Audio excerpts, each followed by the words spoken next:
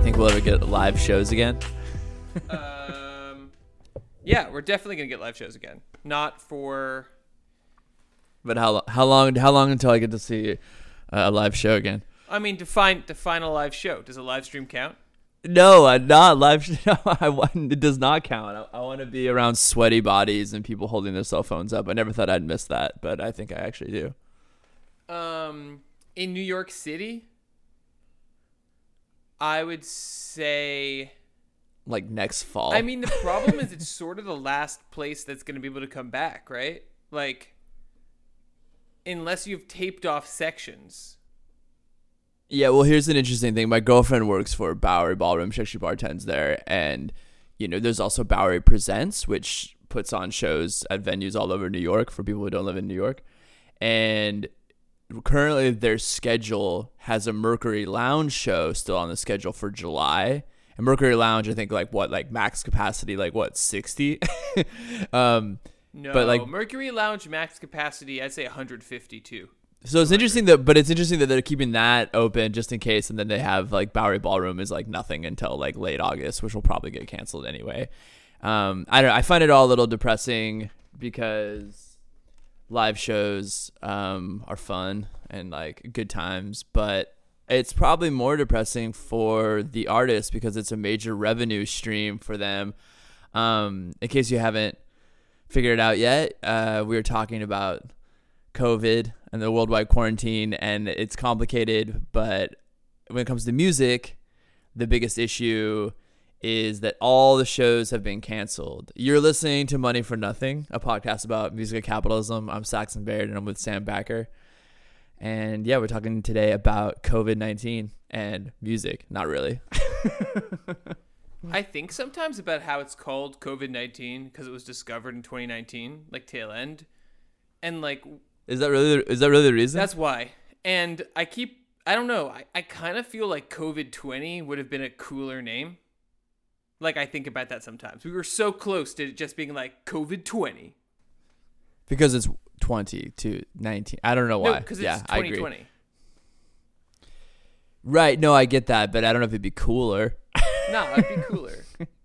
Anyway. All right. Anyway, yeah. So no.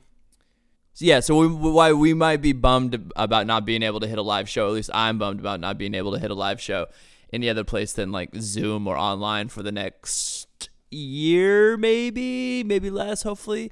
The ones that are most hurt by this are definitely the artists themselves because, as you and I have been talking about, and anybody who's been paying attention to the music industry for the last decade or so, live shows have really become the bread and butter for most artists. And now all live shows are pretty much canceled indefinitely, so artists are really, really hurting.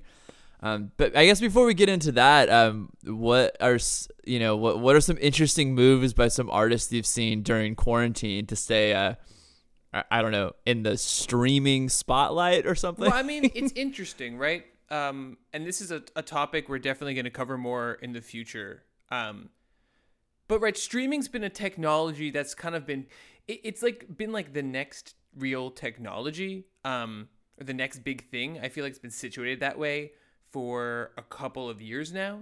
I remember personally when Facebook Live first became a real feature, and I was kind of scrolling through Facebook at work, and all of a sudden I saw I forget who it was. It was fucking Pissed Jeans just ripping down a stage in Europe that was happening at that moment. And I just sat there and was if you haven't seen Pissed Jeans live, they're fucking rad. You can't see them for 2 years. I'm sorry. Okay. It just ripping down a stage in Denmark or somewhere. I think it was Pissed Jeans anyway. And I would just sat there transfixed. And there is something kind of amazing about that. But I feel anyway, besides that novelty, I think that the industry has been kind of slow much of the industry has been kind of slow to make this a central part of its business or a central part of its revenue streams. And the question is going to be whether that changes now that that's kind of all there is in the live space. I mean, So, I mean, there have been all kinds, it feels of crazy responses to this. Some of the most obvious ones, as always, the jam bands are at the forefront of technological innovation in music. They've been there since fucking 69. Like the Grateful Dead, early simulcast, early advanced ticket purchases. They would always like broadcast their shows on the radio, and live streaming, early adopters of the internet, and live streaming of concerts and concert visuals as an integral part of a business plan.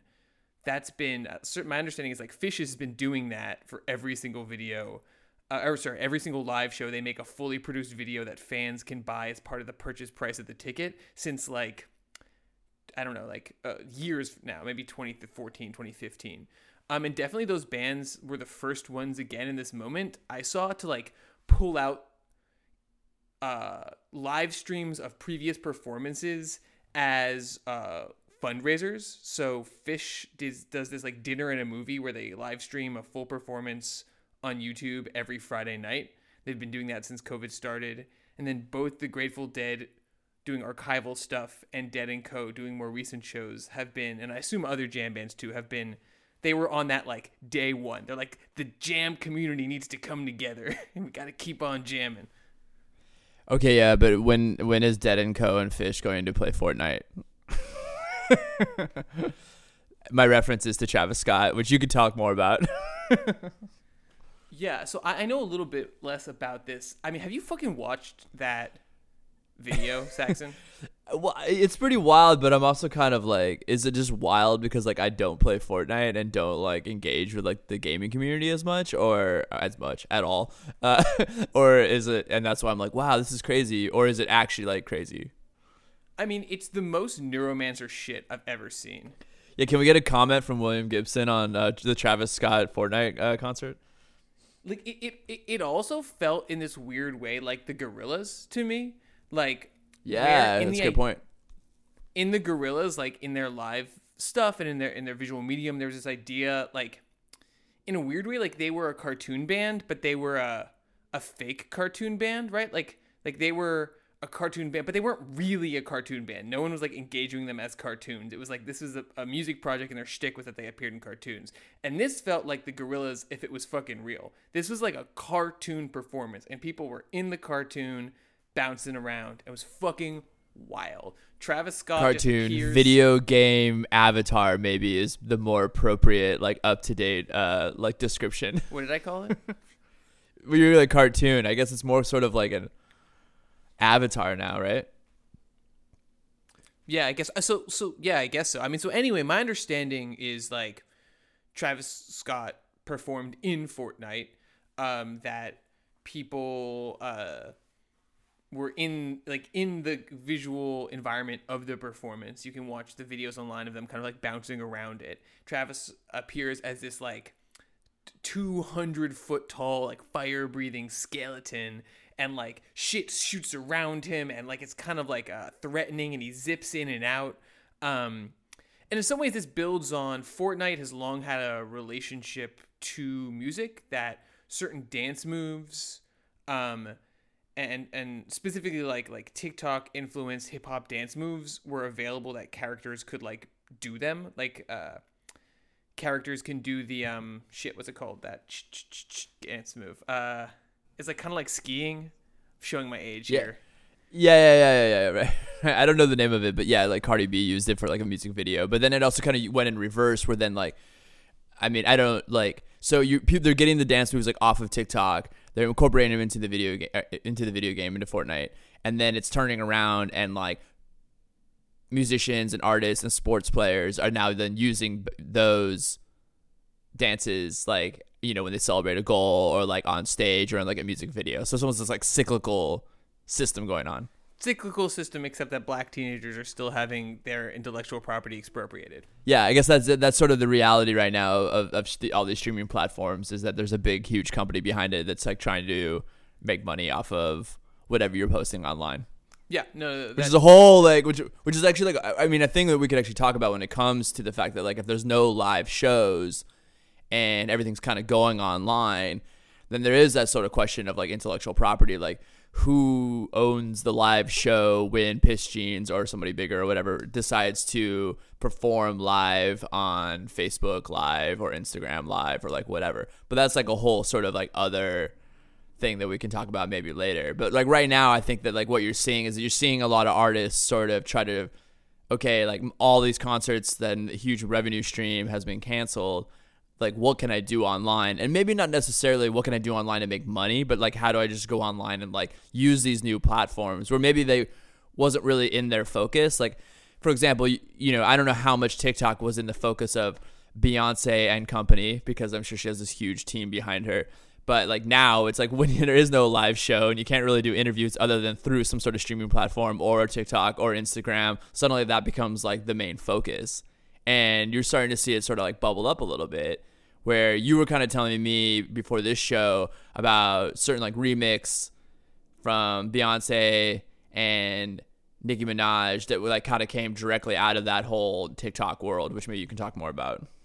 Oh yeah, I mean, like, TikTok has been this extraordinary new proving ground for music. And so it was a very weird moment this past week where both Beyonce and Nicki Minaj dropped remixes of maybe not like TikTok fueled, but certainly like top trends on TikTok dance songs. So Nicki jumped on a remix of a Doja Cat song. Beyonce jumped on a remix of Megan Thee Stallion song. It's funny because these songs are these songs are like really popular like on TikTok because like people do like various like skits or videos on TikTok to these songs. Both of these are, and there's even like extremely popular songs on TikTok that are not just, and I think like the center of their own memes, but are the center of, I would say, like small scale meme economies. Like they're not just the central meme of Savage, which is the Megan Thee Stallion song, but there's also parodies of that song, which then have their own. There's a Tiger King parody of Savage about Carole Baskin that then is its own meme, right? So these are like big, large scale memes able to propagate smaller scale memes around them. Yeah, and like not to say that like Nicki Minaj and like Beyonce like teams weren't, or the artists themselves weren't already like noticing these kind of things, but I would like argue that now that like everything's sort of like canceled and not canceled in the Twitter way, like actually like postponed, there's more of a focus on that. Like how, because that's what everybody's on, right? Everybody's like flipping through their social media on TikTok, on Instagram, all these places playing Fortnite, and now there's like such a more focus of these artists onto something like that. Yeah, no, I mean, in this case, it was really interesting and felt to me super fucking indicative because they both, it's the same art, it's the same move, right? It's like more established female star jumping on up and coming, less established female star. In a weird way, it's almost reversed, right? Like Beyonce jumps on the person who's like a spitter, and Nicki jumped on the track that is more of like a singery pop star vibe. Right, which is like the reverse of like what they're kind of known for. Yeah, but I mean, I know it'd be interesting to know if this happened prior to COVID, like the plans for this remix. Like certainly if Vibes can be recording in prison, Beyonce can be recording in lockdown. She's referencing Vibes Cartel, right? Who for like 4 years now has still been putting out new dancehall tunes, even though he's been in prison for murder. 10 years, dude. That's been 10 years. Like what? 8? Yeah, I think more like 7 or 8. Yeah, because I was still writing for MTV Iggy, R.I.P. One of the many music outlets that has folded in the last like decade. Shouts to the Verticals. Yeah, right. Shout out to yeah, right, for real. Well, it's a good point. So, but I guess it doesn't really matter whether or not it was planned pre-COVID, like lockdown or not. It's that like these like streams are becoming more popular, and now that we all are in quarantine and we're like looking at our phone like 23 hours a day, it's become like the main focus, you know. And like you do see. You also see the sort of more traditional like live performance stream. There was like the Post Malone doing an hour. There was also Post Malone doing an hour plus set of like Nirvana songs with like Travis Barker, Blink-182 on drums, and that was like to raise money for World Health Organization. And like that was just more of a standard like performance, everybody like 6+ feet apart, but at some like secret venue in Utah, and obviously like no crowd. But that's kind of more in the vein of like a Tiny Desk concert, and where I think previously, before the lockdown, that was kind of just a sort of like supplemental thing that an artist would do. And for me, it exposes how lacking it is compared to a live show, and definitely not as interesting as when it comes to sort of like these economies and these like sort of talking about how artists make money or how artists like stay relevant. It's not as interesting as like Travis Scott appearing in Fortnite, or Beyonce hopping on a remix of like a Meg the Stallion song that has like basically maybe not become popular because of TikTok, but has like certainly increased its popularity through that platform. Yeah, it's going to be interesting to see which of these are one-offs, right? Like which of these are like 100 gecs playing on Minecraft. Like that's a sold out show where they capped the number of people who could attend. Is my understanding.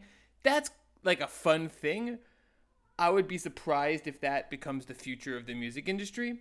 I mean, for me, like I said, it was just supplemental, but now that like we don't have live shows, it's become like the main source. But then the question is like these artists who rely on live shows as a major source of their revenue, they're not going to make that with live streaming. Let's theoretically say this goes on for the next year. That's going to hurt a lot of independent artists and a lot of like bigger artists as well. I mean, I'm sure like a Drake concert, he's going to he makes $1 million plus, and so it's going to hurt all artists, without the live show. And they're definitely not going to make anywhere near that when it comes to, the classic, whatever, Tiny Desk concert style, stream. But it is interesting, this sort of idea that if you cap the amount of people that actually can watch it, maybe add some other elements. Like, can you start charging for an online, video game concert? I don't know. I feel like people would pay for it. Probably can. Yeah, people would pay for it. I think you probably can, especially conspicuous consumption is conspicuous consumption, right? And and that kind of gets to some of these questions about what a live performance is, right? And I feel like if a live performance is just seeing music in a room with other people, then no, it can't do what a live performance does. But if part of a live performance is being seen by other people in a specific way, if it's about spending money for an experience, if it's about the kind of singularity of that experience, then yeah, I feel like it's possible that some of these streams, some of these new venues for performance could begin to tap into the there-ness of the live recording. Side note about that Post Malone stream, dude can play guitar better than I thought he could. I don't know why everybody's so surprised about that. I mean, he used to play in a metal band. Okay, whatever. I think the thing that I'm most surprised about is that not that Nirvana songs are super difficult, although they did play some tracks. They played Something in the Way, I think is the name of the track, which has a cello on it. But I think I'm more surprised as when did you all practice this? Which makes it, because it was pretty it was in April, right? And I don't know, I was a little bit more impressed with that he didn't seem to be reading any of the lyrics, and they played 15 songs over an hour. So I was I don't know, I guess he just we went into quarantine, and the first thing that Post Malone did was and Travis Barker and the rest of the group decided to just learn 15 Nirvana songs. Okay. I mean, yeah. First off, you heard it here first. Post Malone is going to release a Nickelback album next year, and it's going to sell a bajillion fucking copies. What do you mean by that? A rock record? Not just a rock record, a Nickelback record. Okay, explain.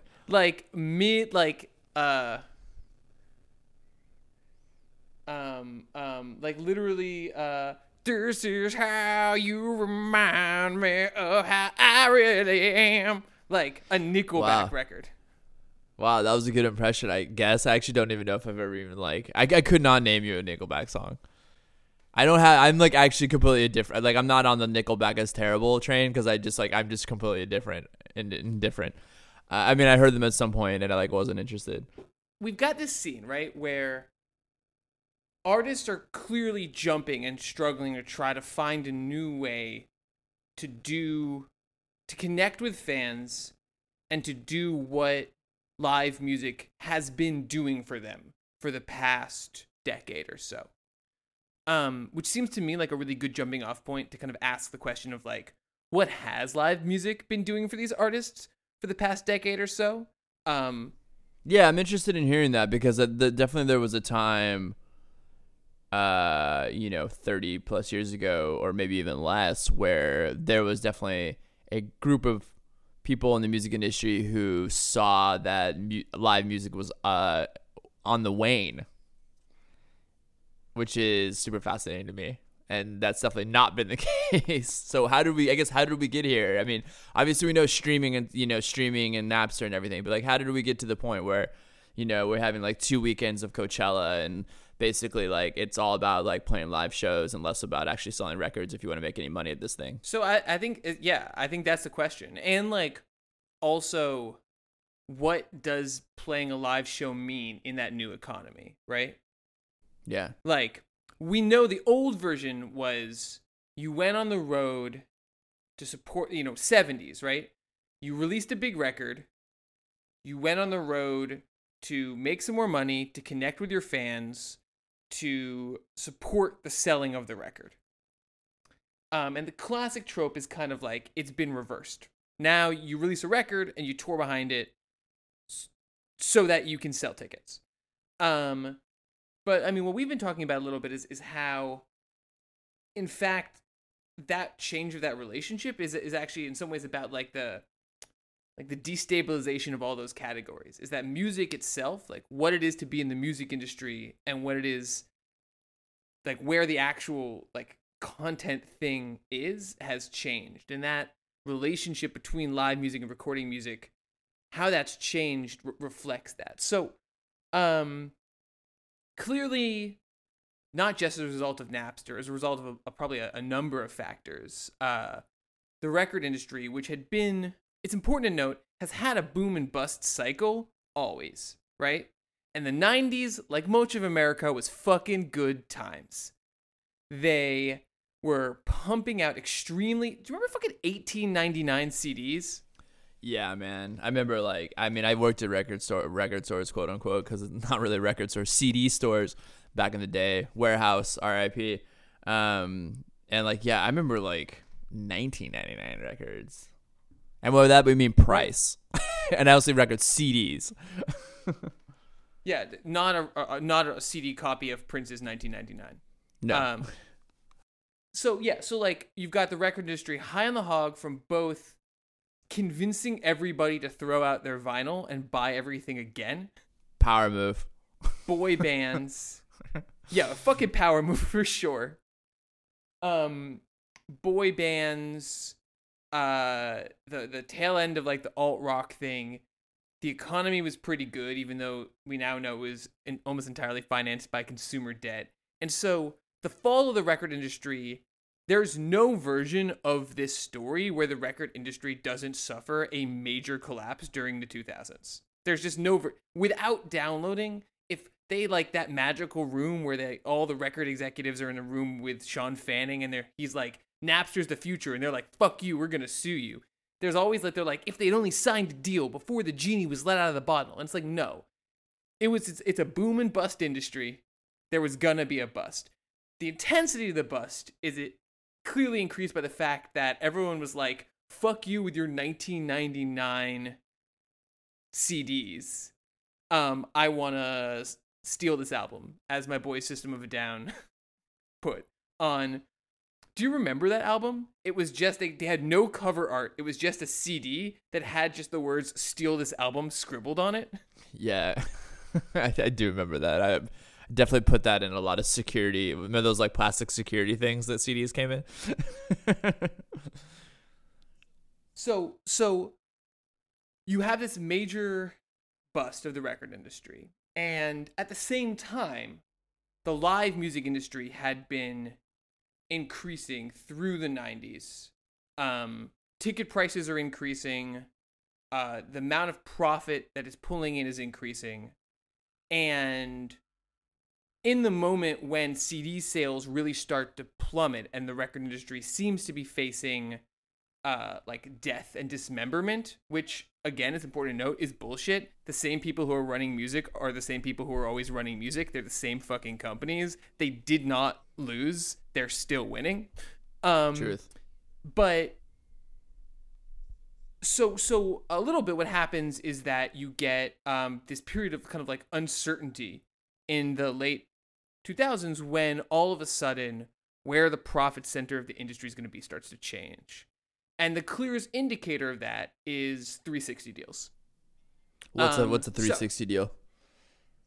So a 360 deal is, as you can imagine, a deal where the record company is all around you. Oh, yeah. Right? Like you thought you didn't have enough record company. Now you have more. So before, record companies used to sell records, right? That is what they do. So when they sign a deal with an artist, it's about the records that they sell. They give an advance to record an album, then recoup that advance out of sales. And a 360 deal, they come out, I believe the first, Robbie Williams, who's a British star who seemed poised to make it in America, and like so many British pop stars did not, got one of the first major ones. Madonna has an early major one. Korn has an early major one, which is a beautiful example of the record industry just like betting on last year's horse. And you're talking about, when you mean one, you mean 360 deals? A 360 right. deal. And basically what a 360 deal does is it means that the record companies get a cut of the entire income of an artist. They get a cut of merchandise. They get a cut of touring. They get a cut of fan club stuff. They get a cut of TV appearances. They get a cut of book sales. They get a cut of What's the everything. exchange? Like, what does the artist get out of it? They get to be on a label. Okay, but what's the advantage of being on a label? Like, what is the I'm curious, like, what was the label doing? Because I think that's the big question. I mean, I know for like indie artists sometimes, especially now in the era of like Bandcamp and everything, but for like a big, like, you know, Madonna or Robbie Williams or whatever, these people you're mentioning, you know, what was the advantage? Like, what were they doing to like help them, you know, Korn write an autobiography? So, I mean, I guess there's a debate. So there's, my understanding, there's two kinds of 360 deals, active and passive. A passive 360 deal is a record company just being like, fuck you, this is the deal. If you want to get the record company contacts, if you want the payola that gets your song on radio, if you want to have your video in rotation on MTV or whatever the fuck. If you want us to put a like stamp on the, or you actually send the email with the MP3 to like the guy who runs like iHeartRadio. Yeah, exactly. Like, if you want the access of all these industry connections that can get your song played, we get a cut of this broader revenue. So that's one version. An active deal is that the record company's actually saying, we're going to help you run all this shit. That's so brutal. They're basically just being like, listen, like, we're gatekeepers. We get all of this no matter what. Deal with it. Yeah. So the first up-and-coming band to sign a 360 deal was Paramore. How'd that go? I do feel like it went really well. Yeah, it went really well. I feel like I hear a lot of Paramore, and like I don't personally understand why, but they're definitely around. Yeah, no, I think Paramore became stars. And then pretty quickly, I think by like 2007, 2008, Warner Bros. Is like, we only sign 360 deals now. And it becomes record company standard incredibly quickly. It's actually really interesting. The early birth of 360 deals it's kind of a battle. So record industries start doing it, but some of the very early ones that we were just talking about. So Madonna signs like $100 million deal with Ticketmaster. So what's really interesting about 360 deals is that early on, there's actually kind of a battle between the various players in the industry. And so some of those major deals that we were just talking about, like Madonna's first deal is with Live Nation. And Live Nation basically says, we're going to run your tours. We're going to release your album or your book or whatever you're touring behind. We know that you make more money touring than you do from releasing new Madonna records in 2006. And so basically we're your record company now. And Ticketmaster did that for a bunch of major artists. I believe that Korn deal was with Ticketmaster too. But with Live Nation too. Live Nation did it for a bunch of these artists. But the thing is that Live Nation actually doesn't have the skills that a record company has. They don't have the connections. They don't have the A&R people. They're pretty good at producing tours for established artists and proved that they were not that good at picking winners in the musical marketplace. Yeah. I mean, look, they dropped like millions and millions and millions of dollars on Korn in the mid 2000s. Like, come on now. Right. So basically, like trying to bet. Yeah, you said like on like what, like what'd you say? Yesterday's horse. Yeah, yesterday's horse. But the record industry kind of saw that and saw like, oh shit, live music is increasingly central to our business. And so what we need to do is change what our business is at the most basic level. And it's actually, I think, incredibly fucking indicative that every major label changes their name during this period of time. They stop referring to themselves as record labels and start referring to themselves as music companies. Music companies, yeah. It's interesting. Well, because if you can't go to the store and you can't buy like a record, then like because like you know at this point, I mean, well, I don't know, early 2000s, I guess maybe vinyl was back on the up, but it's still in a very like niche market, and most people were getting their stuff by either by downloading or I guess like CDs were still like hanging on a little bit. But at that point, like, what's a record? You know? Yeah.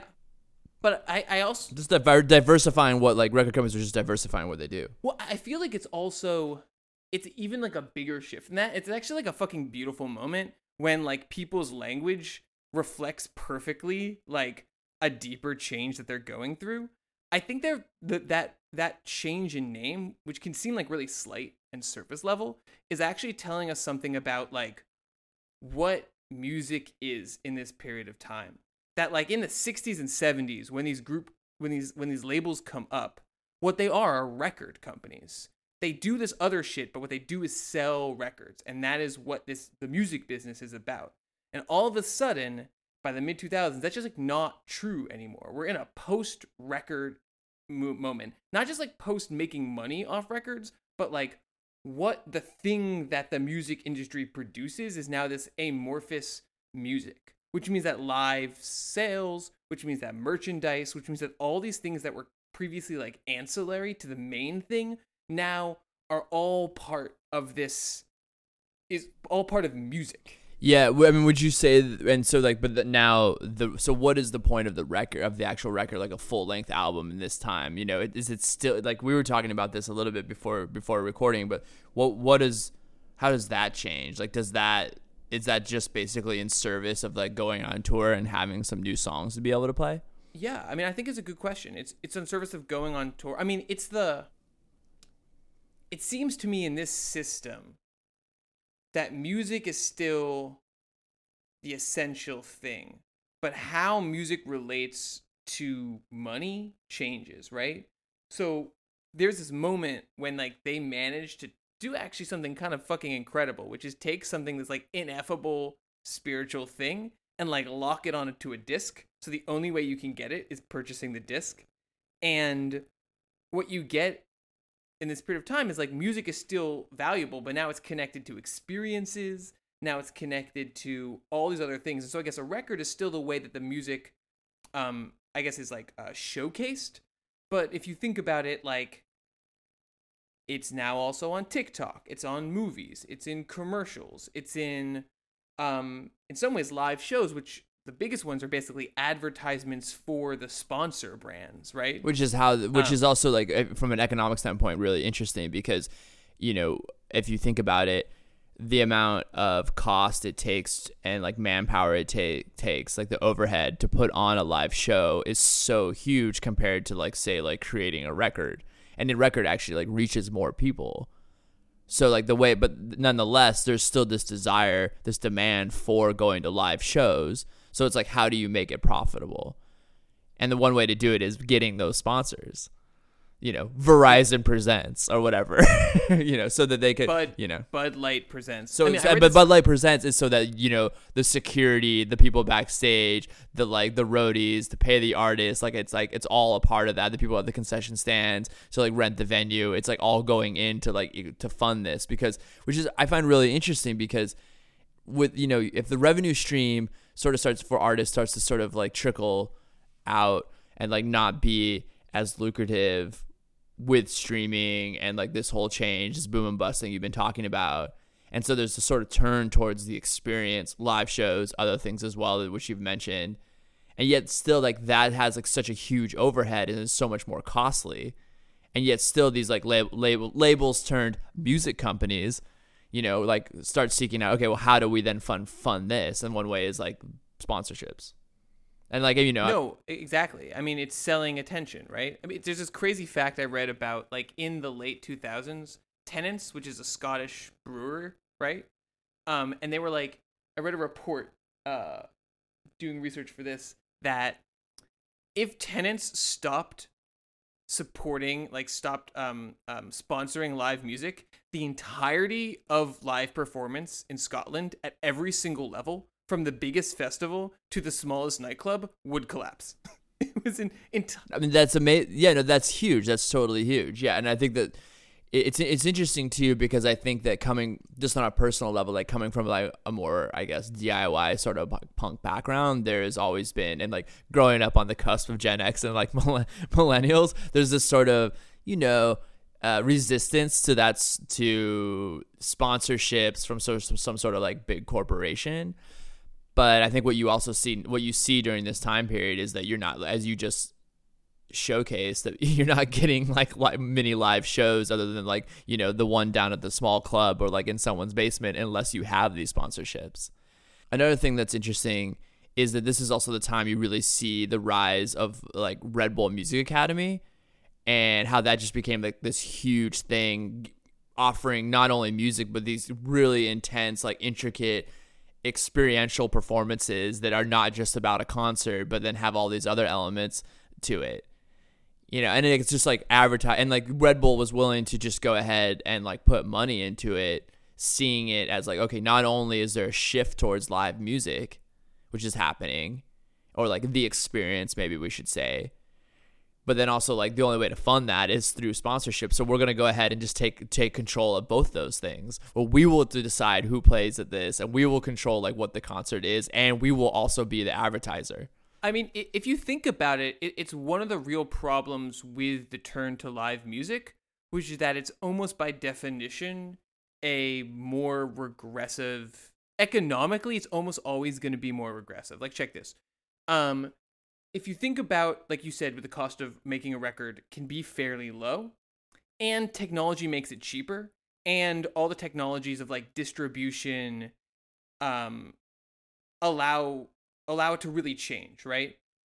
So as pressing plants get better, as the internet allows the distribution of recorded music, the price per unit of the distributed music drops.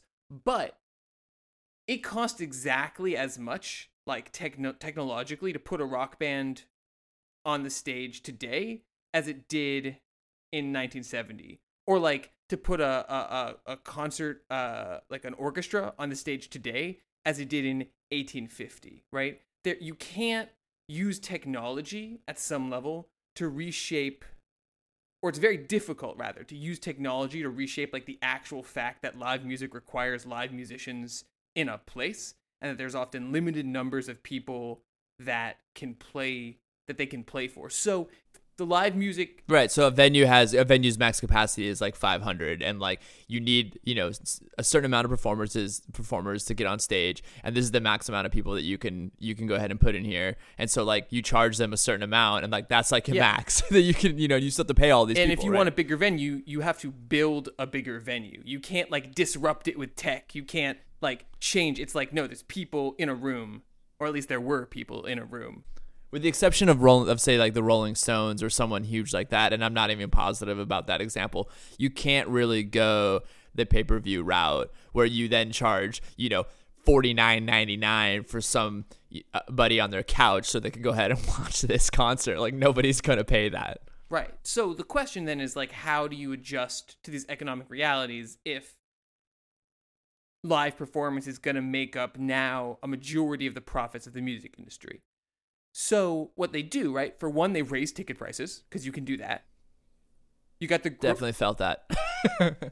You've got the growth of festivals, because festivals where they've got a big setup on stage, it costs, if you think about it, it costs less per band because you've already got all the setup.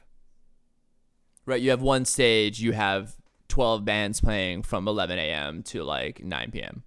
And you can charge more because of the experience-ness of it. It also means you can play to bigger crowds at a festival too. So that is one way. Think Coachella, where it's like you have multiple stages, but you don't have multiple stages with bands playing. You have all this other sort of experiential stuff going on, from, weird interactive art sculpture to like a place where you could go like meditate and like watch movies and like weird stuff. There's all this other stuff going on.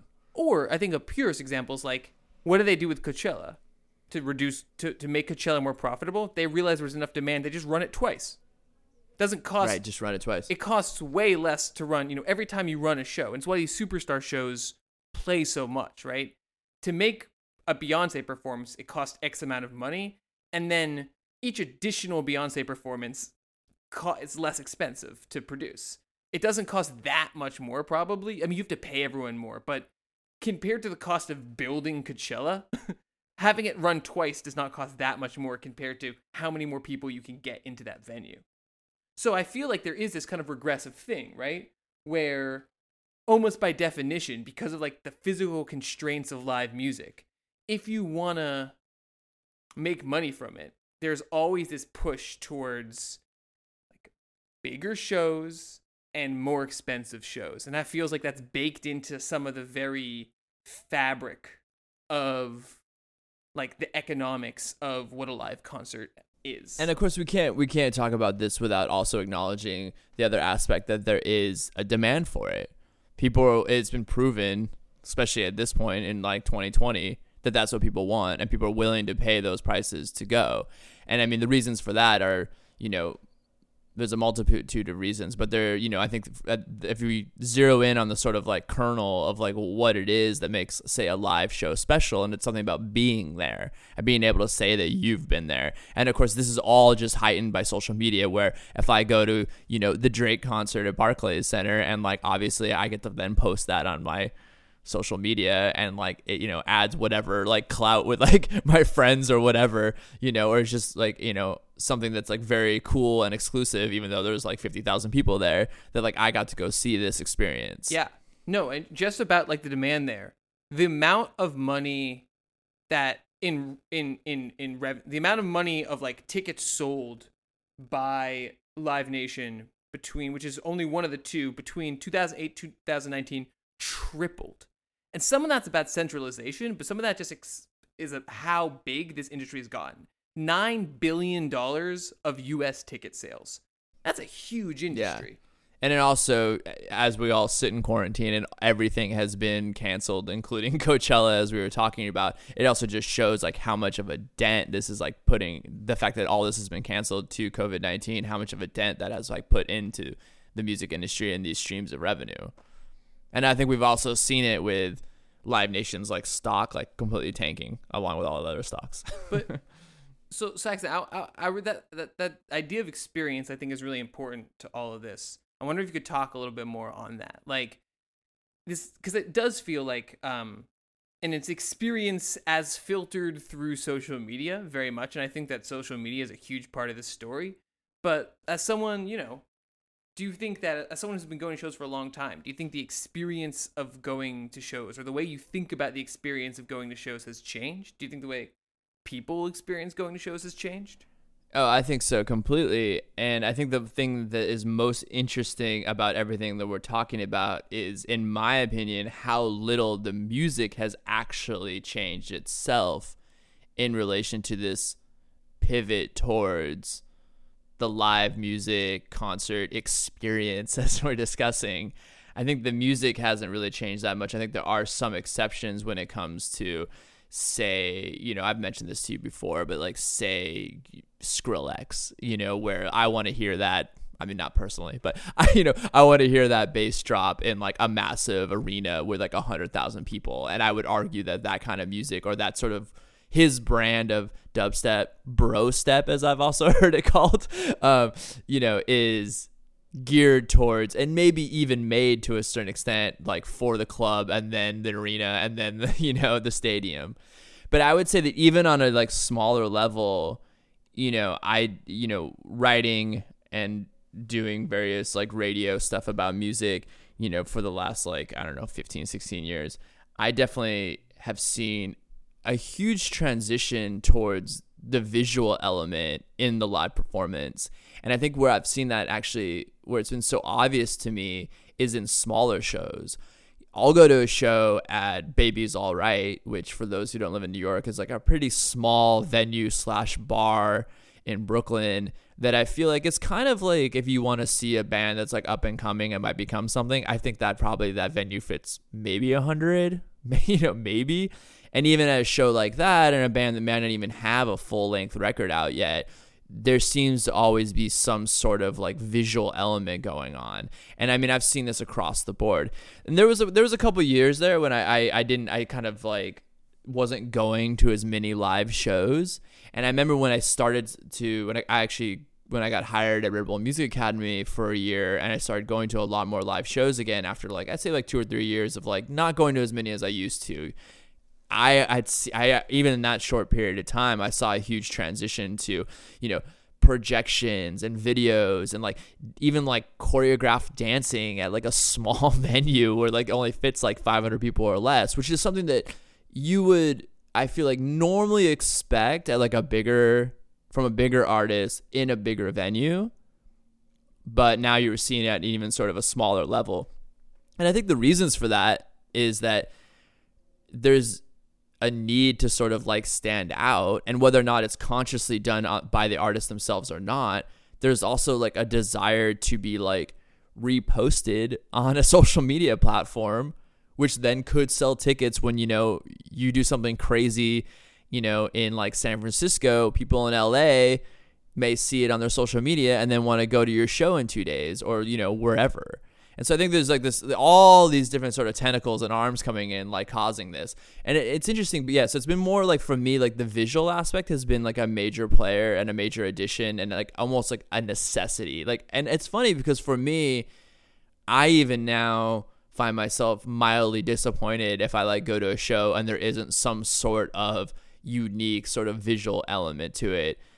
There are exceptions. Like I'll go to like, a Ty Segall show and like just watch him rock out and, throw beer cans. That's great. But I think that for most artists, that's almost become like a necessary addition to their live performances, which just adds to reposting, promotion, putting yourself out there, selling more tickets, the whole thing. No, that makes a lot of sense. And I wonder if we want to think about it like at a headier level, bro. Let's do it. Like if you think about like that, there's a fundamental worry about like where like the real is in the music industry now, right? Like there's no physical release. They're not selling that many of them. Is the real thing the album? It's like maybe, but like I see it streaming. Is like the real thing like the TikTok dance? It's like I don't know. And so I feel like is the real thing the live show? And it used to be like, no, live shows were a real thing, but it was like, you were going out and you would play the record because the record was the real thing that you were supporting, and the live show was built around this recorded music that was like the real actual where the music lived. And in this like world of music companies rather than record labels, I could see that like the extra visuals and the extra emphasis on that kind of spectacular performance in a live show makes the live show the real thing in a way that's both, like you said, like makes good business sense, but also helps to like stabilize some of this uncertainty in the music industry, maybe, right? That like what is the music actually? It's like, oh no, there's a spectacular live show. You can't get that on record. It's different. It's better. It's an experience, and that experience is the real thing. Yeah, I would totally agree with that. I think that that's definitely like the case for a lot of people, and it might be like a generational thing, or it might be sort of like a niche sort of thing where, maybe for somebody like you who collects a lot of like vinyl and is actually willing down to still like sit down and listen to like a full record, walk over to the record player, flip it over to the B side, etc. Don't like, out me. You don't really that now I'm not, come on, man, you live in Brooklyn. No, but for you, that's like, and for me, like that's still, a common thing that is the real for us when it comes to music, I guess. But I think for maybe like a lot of people who aren't as part of that very small niche, and I would say it's a pretty small niche, I think that going to the live show is really what it's about. It's about the singles. It's about whatever the playlist that you're making for your mood, for that time of day, whether or not, and then it's like about going to that live show and like having that full on experience. And I would also add that it's kind of interesting too, because it all feeds into it itself. And I think that when you look at an artist like Beyonce, and really Beyonce is, a company, her coming out with Lemonade, where like every single song has a music video to it, you watch that, and then you buy the Beyonce ticket, and then you go to that concert, and when you hear a song off that record that has a music video related to it, in a weird way, you're kind of like wanting, or you have that association, and you're kind of wanting to see the live performance of that video that is connected to that song. So it's all kind of like it. So it gives also, like in that example, it gives Beyonce and company like even like more content to use in a live setting to sort of riff off of, and it's all connected, opposed to like say, and I think that's really interesting and actually really savvy, opposed to say, some like jam band, as we mentioned earlier, getting some like trippy visuals to like project on them, which is great. People really like that. I like that. But that trippy visual doesn't necessarily have like a connection with the actual song that they're playing or with that actual band. And then so like now you like when you go to Beyonce, it's like, wow, okay, like she's projecting visuals, or she's dressed this way in the same way that she was dressed in that video, which this happened, et cetera, et cetera. It's all like sort of really connected, and it's once again playing into what we've been talking about, which is that experience, instead of just like live show record. It's like this whole connected thing. Yeah, I mean, it's a music ecosystem in a fundamentally new way, and it means that music works in fundamentally new ways. Right, and so I find it though interesting though, like how little like music has actually like changed because of it, and like I'm curious, like, do you think that you like will see in the future music shifting in a way that is like strictly like the actual music itself shifting in a way that is more geared towards the live show or performance, or a Fortnite concert? I mean, I don't know. Some of this connects to some of it. I feel like some of it's dependent on how these trends fit in with a broader set of trends, right?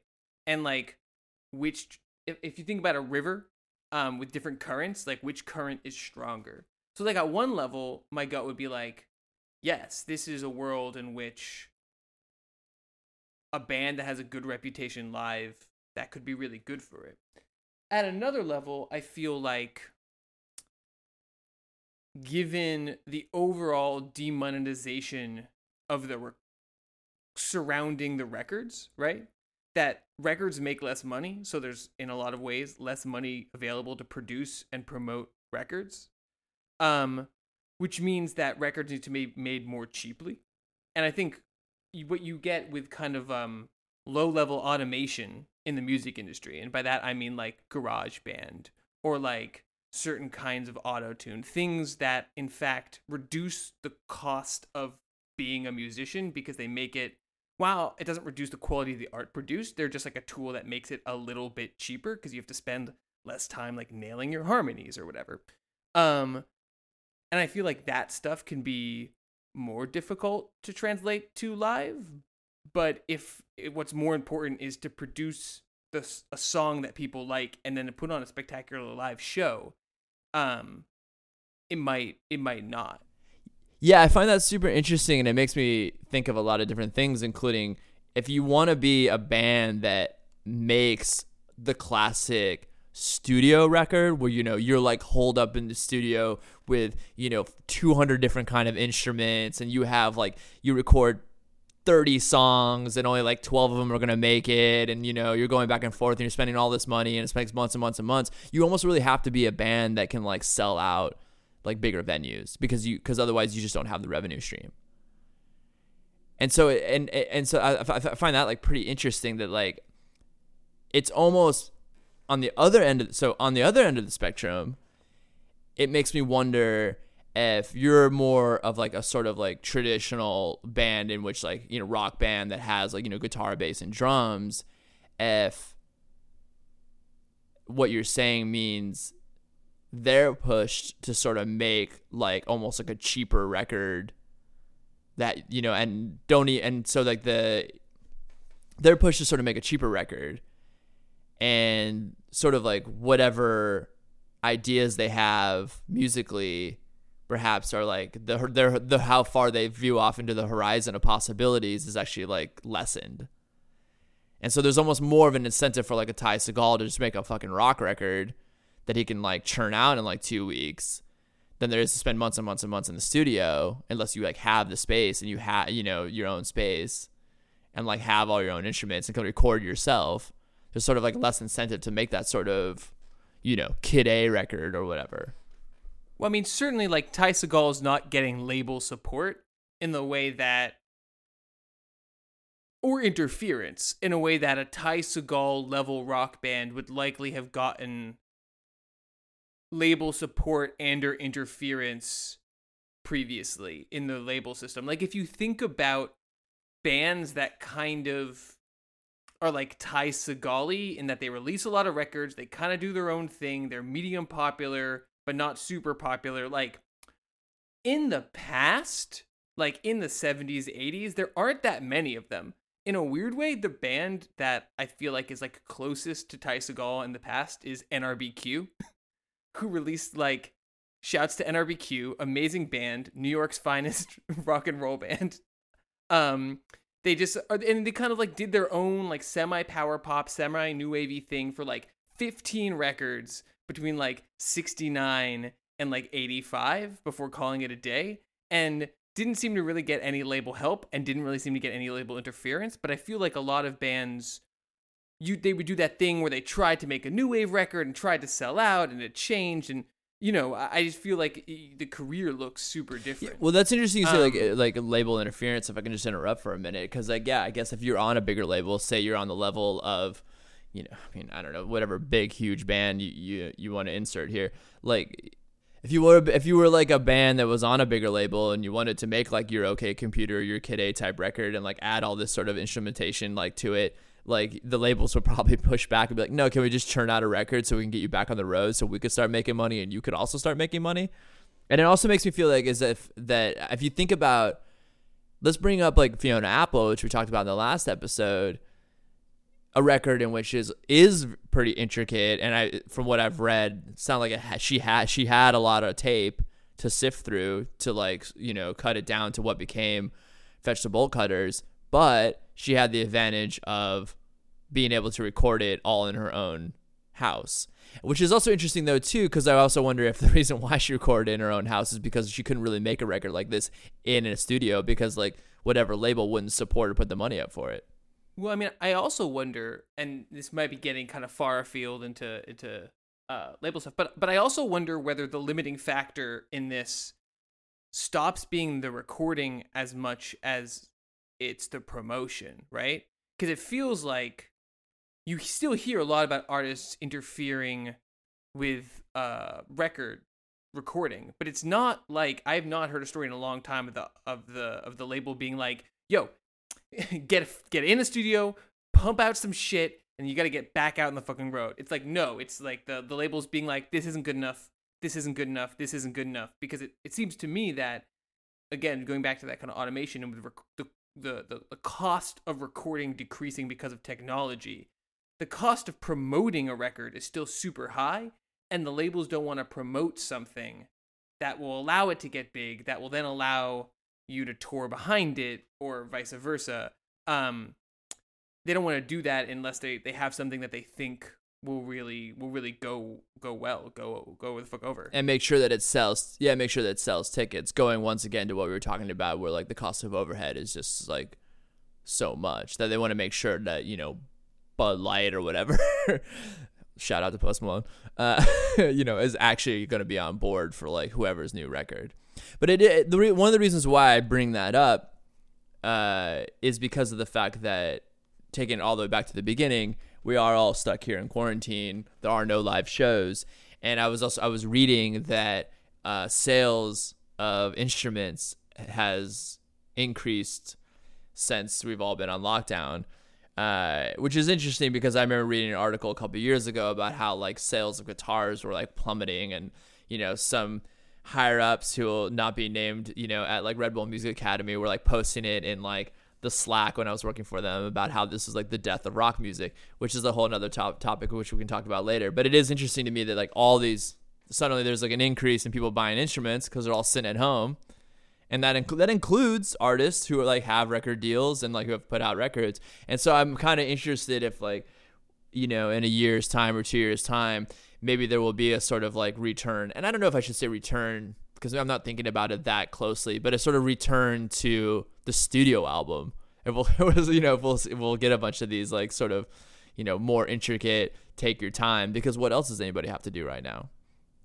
But once again, the interesting thing about that, if you want to add the economic aspect to that, is that you make a super intricate record that has a lot more instrumentation than, you know, bass, guitar, drum.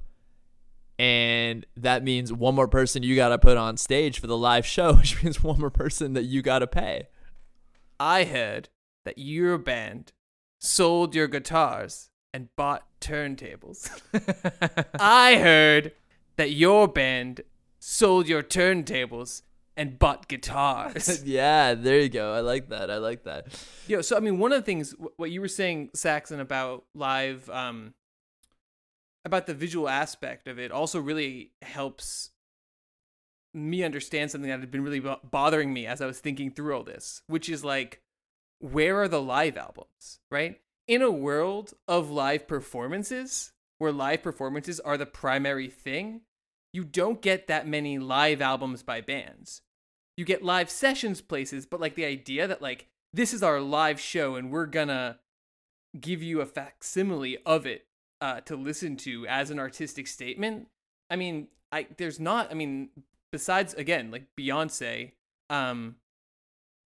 there just aren't that many live albums I can think of that are like statement live albums from any bands, which is kind of, I was trying to puzzle through why that might be.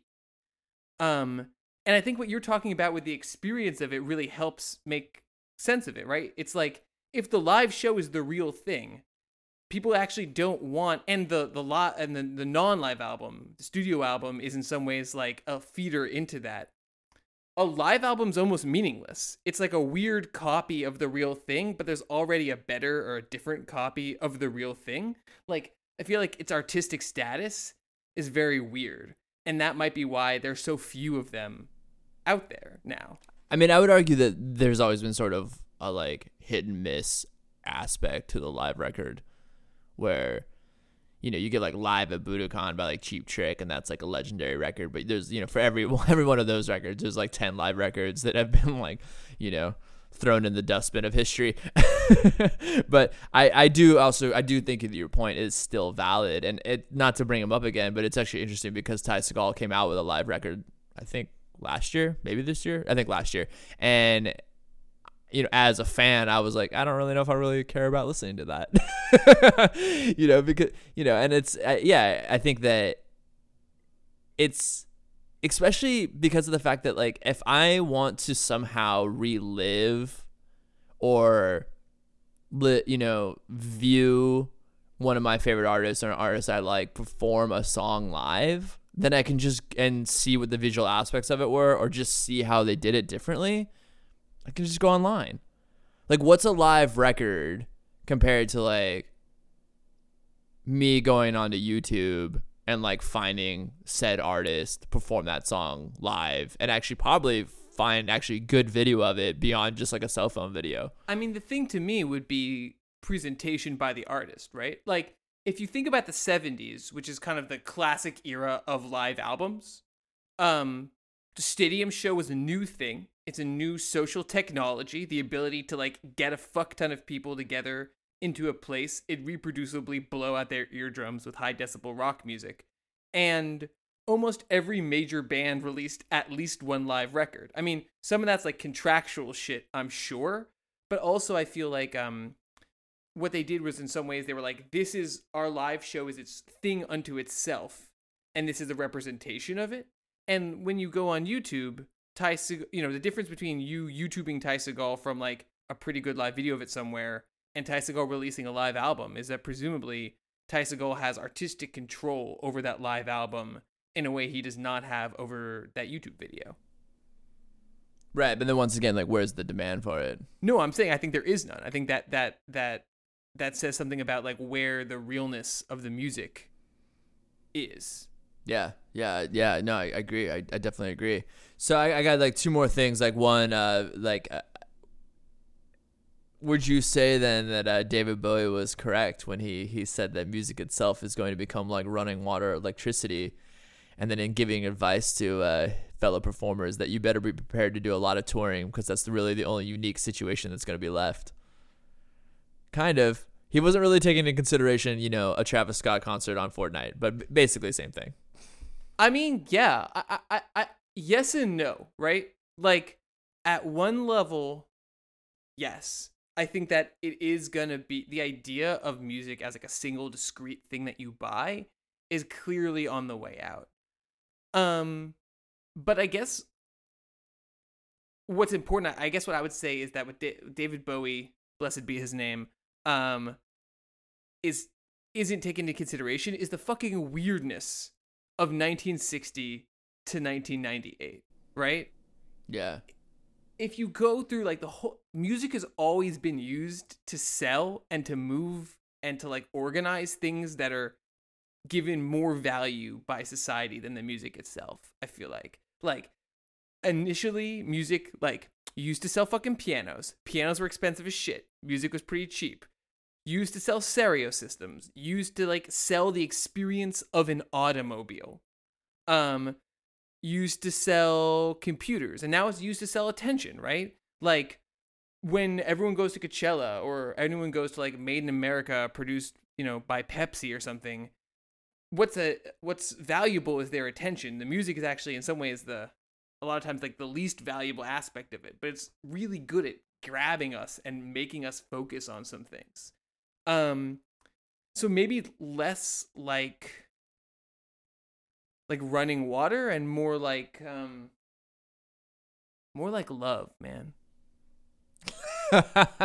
Well, that leads to my next question or point.